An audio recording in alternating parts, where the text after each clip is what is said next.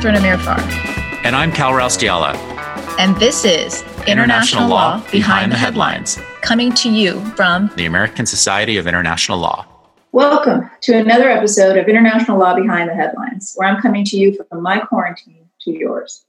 I'm here today with Dr. Tom Ginsberg, professor of international law and political science at the University of Chicago Law School.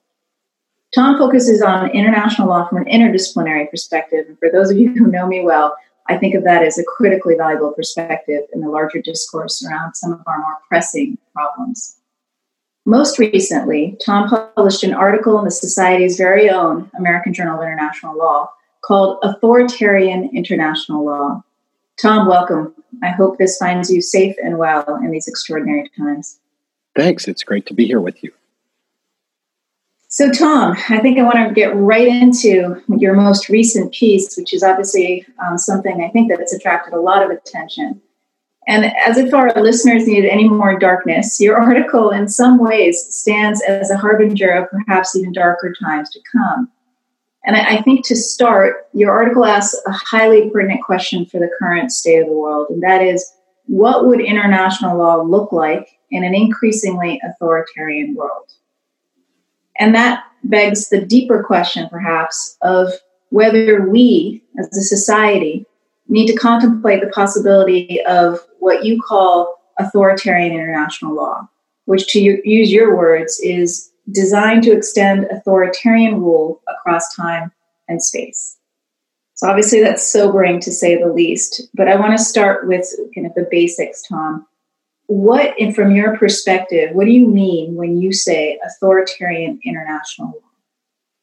Right. Well, those of you who've studied international law, know that our classic position is that international law is neutral as between regime types. There's no requirement that the government be democratic or authoritarian. We have a plurality of kinds of systems, and international law, classically defined, is supposed to facilitate interaction across countries, regardless of their regime type. Now, of course, in the 1990s, we began to see a push, I think, for a bit more what I was calling pro-democratic international law, where we were using international legal institutions to promote those things which really are at the core of democracy: free and competitive elections, free speech, freedom of association, the rule of law in electoral administration. And so that's, one pole, I suppose. And what I'm suggesting is that we are now seeing its direct opposite. That is, international law that is designed to undermine those things systematically, and they call that authoritarian international law.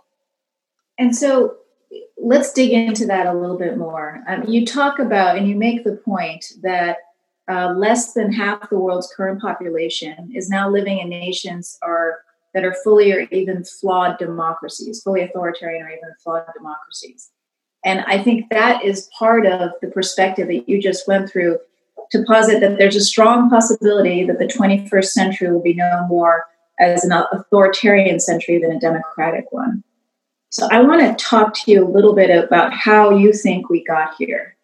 And I know that you're one of the most interesting lines of thought in your article is you posit that perhaps the groups that benefited from the liberal international legal order were not as widespread as proponents of liberalism wish them to be. So I want to ask you, how did we get here? Do you think that the liberal legal order went wrong? And if so, how? Great. Well, there's sort of two views on that. And this is really a big debate within international relations theory. You have the realist tradition, which says, countries are just going to act in their own interest. Doesn't matter if they're democracies or dictatorships. And people like my colleague, John Mearsheimer here at University of Chicago, are really critical of liberal states because he says that there's a kind of tendency among liberal states, and thus the liberal order, to be ever expansive in its efforts to bring more states into the democratic fold. And of course, that naturally is going to lead to conflict with non-democratic states. So that's sort of one point of view.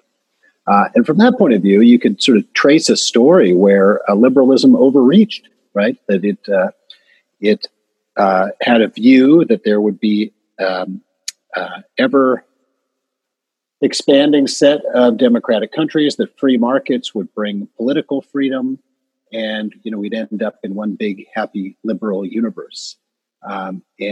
Particular, I think, moment from that point of view would be the Iraq War, right? Trying to impose democracy by force, leading, of course, to defensive reaction.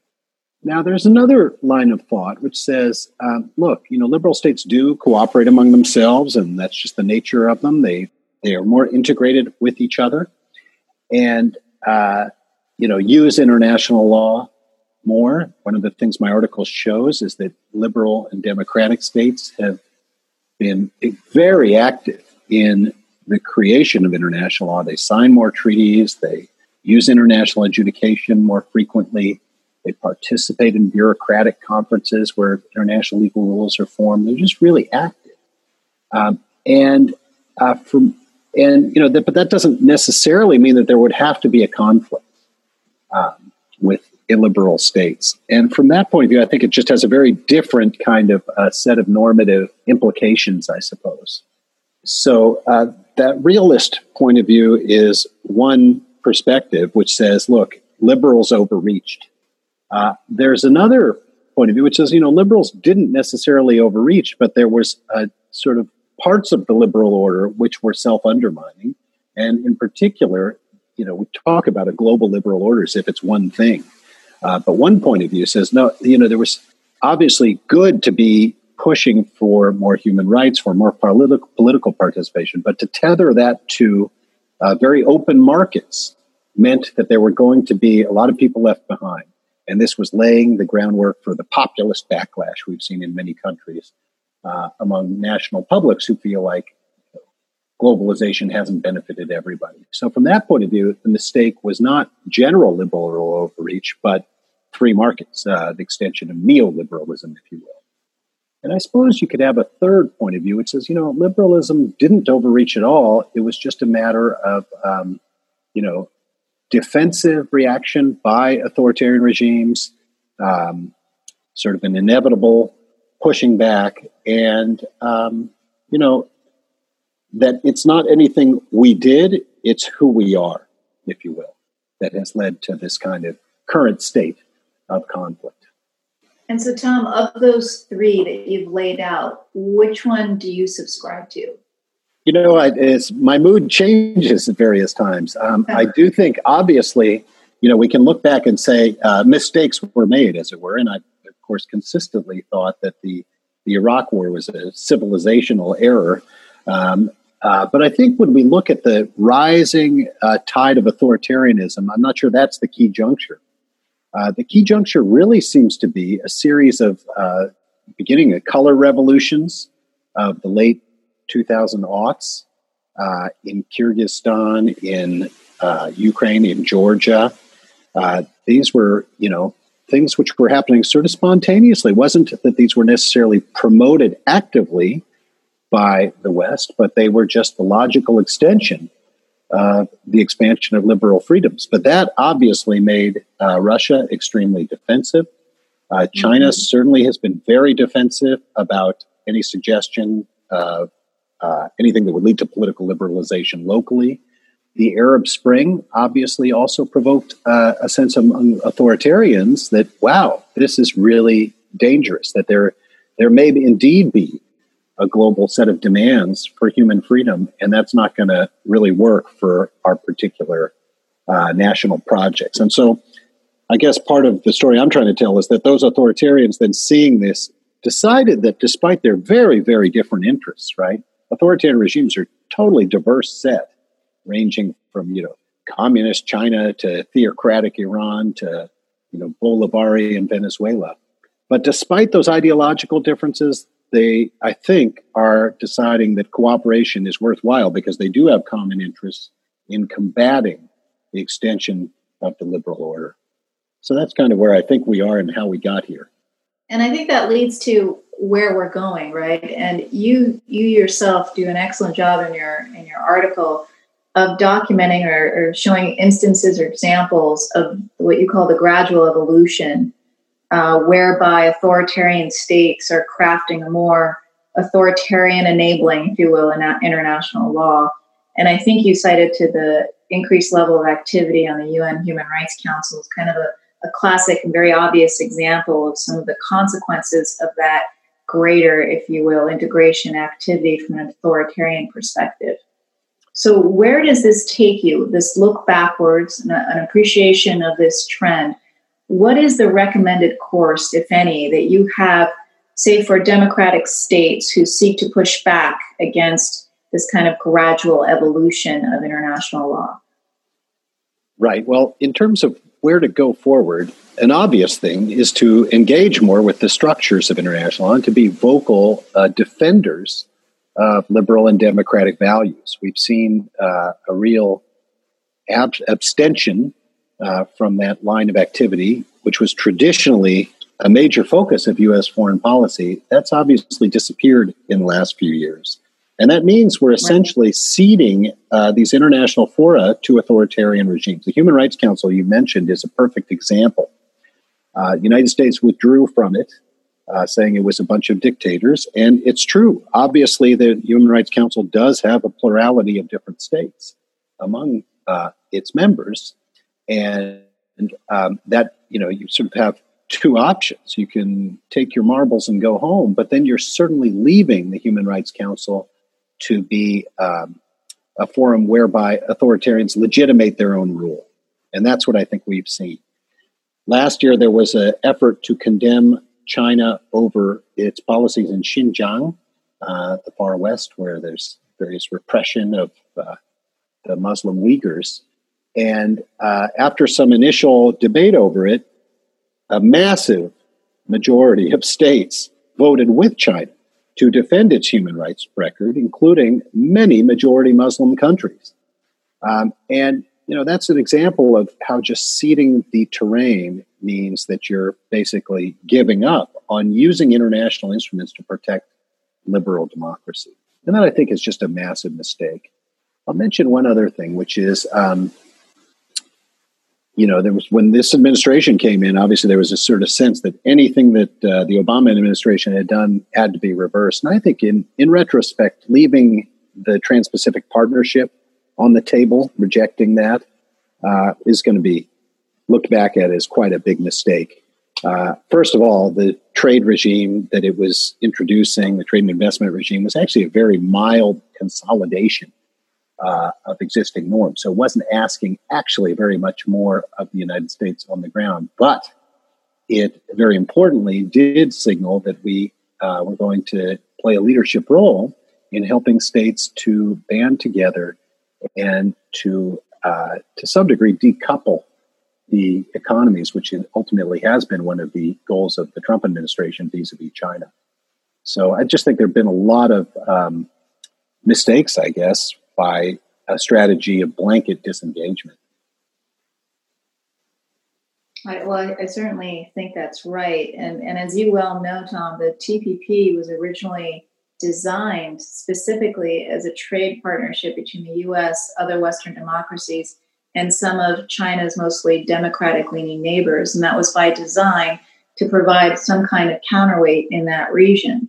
And of course, with the pullout, it got waylaid to some extent, although we did see other states stepping into the gap. But I guess the question that comes to mind in terms of the ceding of the international space and something that is a real difficulty for democratic states from kind of realizing, as you say, the potential of coming together, being more vocal, engaging, and not ceding the international space, is that a lot of that has to do with the domestic politics and what the domestic politics can map out. For instance, in the perfect example of the United States, is the Trump administration has deliberately chosen to take a different path from the Obama administration and is not, at least in some of these instances, interested in U.S. leadership on international issues. And so a lot of the solution that you suggest in terms of greater international leadership may prove impossible because of the domestic politics of a particular actor. And the U.S. is obviously just one example. And so what factors do you think we need to look at, or what can we say to democratic states who do want to push back in terms of how to approach that fundamental tension between the domestic on the one hand, and the ability to engage internationally on the other.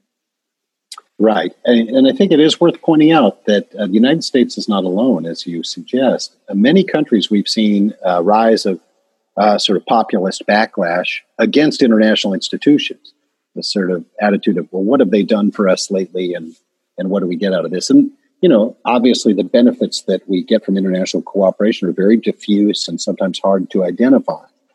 And yet, if you view the prospects of an authoritarian-dominated century, and you take that seriously, well, then the need to cooperate with other democracies, I think, would be in the interest of every Democrat, let's put it that way, every country in which you are trying to reflect the views of the underlying population through maintenance of democratic structures and constitutional structures. Unfortunately, though, that's one of the interesting things about our era as well. We have sort of very hard authoritarian regimes. We have, consistent established democracies. And then we have a whole bunch of countries in the middle.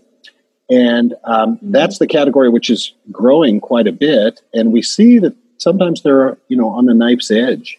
And events can kind of push them one way or the other. And if I might just bring up the response to the COVID-19 virus as an example. So one of the things we see is, many countries obviously are having to invoke emergency provisions, either in their constitutions or their legislation, in order to respond to the virus. And, on paper, that means that a lot of countries were seeing, potential for limitation of rights, derogation from human rights, even abuse of human rights, and certainly great restrictions on populations. And if you look at the formal rules, they might look the same in Cambodia and Hungary and, the state of Illinois, where I'm speaking from. Governors have quite a bit of power under our emergency statutes. What makes the difference, of course, is how countries are using this power. And what I'm concerned about is that you see some countries that are exploiting the opportunity, if you will, in a pretextual way to crack down specifically on political opponents. So we've seen that in Hungary, where the government has used the coronavirus to essentially cede all power to Viktor Orban, the prime minister. Now can set aside any legislation he wants, is not very well constrained by the Constitutional Court, whose members he's all appointed.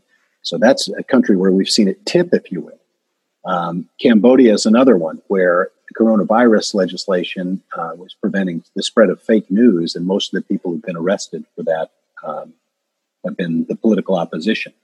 So that kind of, this is a moment where you see various political systems being sort of given an opportunity to go one way or the other.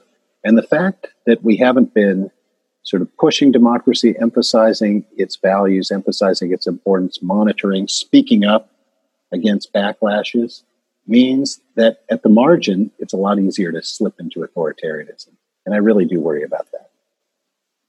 No, and understood. And unfortunately, history has many examples of crisis and the fact that authoritarian-leaning countries in the midst of crises or states of emergency often use that political context as justification for empowering the authoritarian government, sometimes on a temporary basis, but in practice, those changes are there to stay. So unfortunately, I certainly agree that history would support that worry and that concern. And so here we are in COVID-19. We've looked backwards, we look forward. So let's look at where we are. So here we have obviously an international crisis, the scope of which I haven't seen in my lifetime. And it sounds to me like you think that it could be, and very well has proven in the countries you've mentioned, as a catalyst for swing towards authoritarianism. And so I guess the question is what factors do you think would make that swing more or less likely sitting here today as we watch this unfold in country after country before us? What are the factors that you think make it more ripe for authoritarianism to take hold, and what would make it less? Difficult question, I know. Yes, it's interesting. I'm not sure that international law has much to say about it. As you know, there's not really a forum to litigate even disputes over reporting to the World Health Organization or anything like that. We've seen some spurious lawsuits filed against China in various American jurisdictions. I don't think that's the way to resolve things. And it sort of illustrates that the key variables are actually at the national level. They're at the level of national constitutional democracy. One of the things that we see when we look at COVID response around the world is that, of course, there's a natural tendency to, in a crisis, in an emergency, to give power to executives. That's kind of inherent in the nature of emergencies. You've got to do that.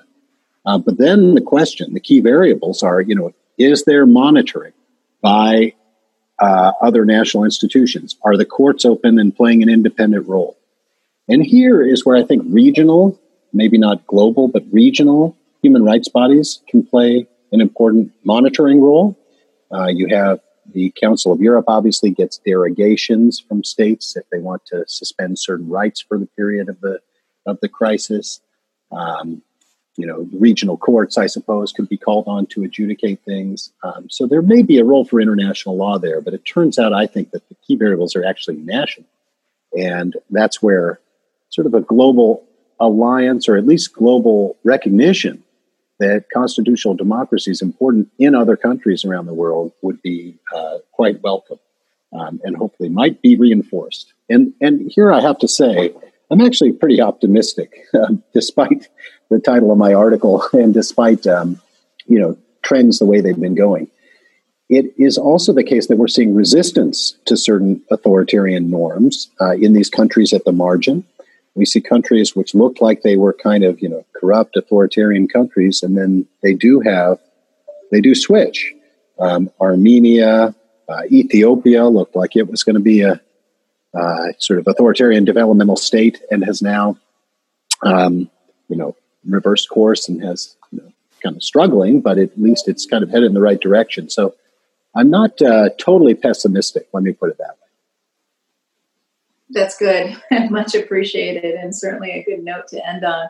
I will say that I really appreciated this particular aspect of your article, and that the themes that you've drawn out about what history teaches us about democracies, what makes them strong, what makes them vulnerable to authoritarian regimes, and linking that up to what some people think is a different conversation about international law and international legal order and the liberal legal order, when in fact they're very much connected concepts, as you posit, and they should be treated as connected concepts in the sense that even domestically, when we talk about our strong democratic roots and traditions, that should translate in the public discourse into these themes, these recurring themes about the international legal order and what kind of government we would want that legal order to support. So I very much appreciated your thinking in your article, and would definitely highly recommend it for our listeners to seek out and take a good read. But I wanted to thank you for joining. I really appreciate it. And for those of you out there listening, stay safe, be well, and please do join the American Society of International Law at ASIL.org. Thanks, everyone. Thanks, Catherine.